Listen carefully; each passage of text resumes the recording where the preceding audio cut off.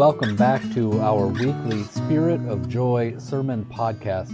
I'm David Hanson. I'm the pastor of Spirit of Joy, and I am so happy that you are a part of our community. This week, today in fact, our community begins a huge undertaking. We are reading the whole Bible from cover to cover in 90 days. And in addition to our community here at Spirit of Joy, many others around the country are joining us in the B90 Challenge. And if that includes you, welcome. If you would like to find more resources about reading the whole Bible this summer, go to sojoy.org, that's sojoy.org/B90, where you'll find schedules, tips, resources, and so much more. This week's sermon from May 27th is The Power of the Word, and our text for the week are Deuteronomy 6, 1 through 9, and John 1, 1 through 5 and 14. Thank you for listening, and may you be transformed by God's Word acting in your life. So I thought we would begin the B90 Bible Challenge with the Bible quiz. And so I want to see how great your Bible knowledge is. Are you ready? All right, we're ready? All right, so the first verse I want you to identify is this. En arche en halagas kai halagas en prostanthean kai hatheas en halagas. Right? You all know that one, right? Yes? All right, let's try again. In tais hamerais, ethenais, egeneto, en dogma, Kaiseras, Augustu. Right, you got that one? No? All right, so that's John 1:1. In the beginning was the Word, and the Word was with God, and the Word was God. We just heard it. And the second was Luke 2:1. A decree went out from Caesar Augustus that all the world was to be enrolled. It was in Greek. But I want to remind us as we prepare to read the Scripture that we are always reading a translation. That unless we're reading it in the Greek and the Hebrew and the Aramaic, it's coming to us through a filter, through a translation. And so whichever way you're reading the translation, whether you're reading the one we declare on Sunday mornings or an NIV or a King James Version or an NRSV, it's all a translation. And so there's going to be little differences as we go through that actually help us to understand better. If you want to learn the Greek, let's talk. I know it's high on your list, right? But we are getting ready to jump into this filtered translation of God's Word. And I want to start by encouraging you. I want to say this. It is not that hard to read for 30 minutes every day. Right? Megan and I finished up this last week, and we got all the way through. But what is hard is doing it over and over and over again, day after day after day after day. That's where the challenge really comes in. At the beginning of the year, you've probably heard me say this before. At the beginning of the year, I set a goal for myself to lose 10 pounds. Kept up with that goal, and I only have 15 pounds to go. It's one thing to set the goal. It's another thing to sit down and to do it. It's half an hour every day, but it's every day. And it's that rhythm and habit of returning to it again and again and again. And if, as happens to all of us, as happened to me last week, you miss a day, it is picking up the next day and reading for 2 sections instead of 1, so that you don't fall behind. So we're gathering together to read the Word of God, and I hope you were listening as Leanne read that opening to John 1, because the story of creation is what we're going to read this week in Genesis 1, but John tells it a little bit differently. John says, in the beginning was the Word, and the Word was with God, and the Word was God. And the Word became flesh and dwelt among us, full of grace and truth.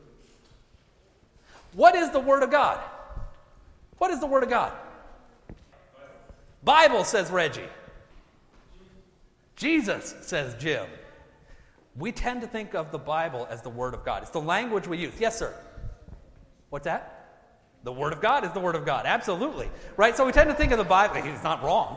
The Bible is what we tend to think of as the Word of God. But John says that the Word became flesh and dwelt among us. Jesus Christ is the Word of God. The promise of God is the Word given to us. Scripture is what bears witness to that Word. It is secondarily the Word of God. The one that we worship is Jesus Christ, not the book. And sometimes we get confused about that. Yeah? Sometimes we get confused about that. It points us to Jesus Christ and His promise for us. We are going to sit down and read the whole Bible this summer, and it's going to be hard because we're going to get hung up on all the words and all the names. And last week, at the end of the week for me, it was all the instructions for how to build and the temple and clothe the priests, and it's a lot of words. But to be clear, the experience of diving into Scripture is not about memorizing or knowing all the right words. The experience of diving into Scripture is so that we can meet the one who is the Word.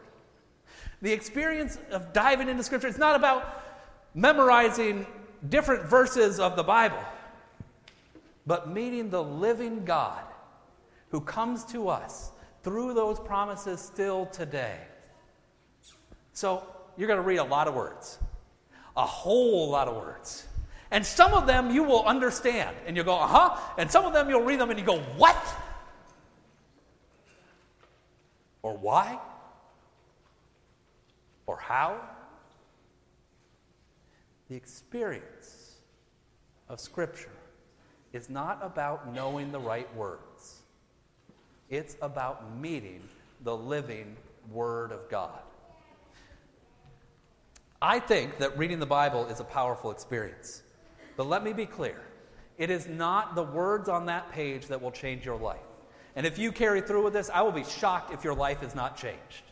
Your life will be changed because as we read Scripture, we start to see God better in our lives every day. As we read Scripture, we grow closer to that one who is the Word made flesh, living among us full of grace and truth. That's our goal this summer, to grow closer in relationship with God and with one another.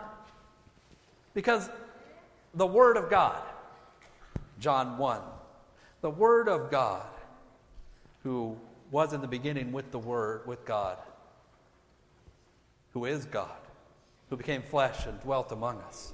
The Word of God changes lives. The Word of God changes the world. You know, one of the things I encounter is I talk to people about their life and what they might do with their careers or what they might do long term. And the number one things I hear people say to me are, number one, I'm frustrated. And number two, I'm bored. I'm bored by doing the same thing every day. I'm bored by what's happening in my life. I mean, it starts when we're little, right? Yeah, I see the head nodding, right? Right? It's summertime and our kids are going to be home, and what are we going to hear? We're going to hear, I'm bored. Yeah, already? Already, yeah. Right? Meeting the living God is the opposite of boring.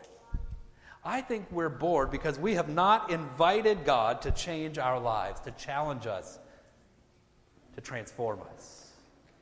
And as a community, that's exactly what we're doing. We will be transformed by meeting the living God this summer. We will be transformed by that Word of God that is sharper than any two-edged sword.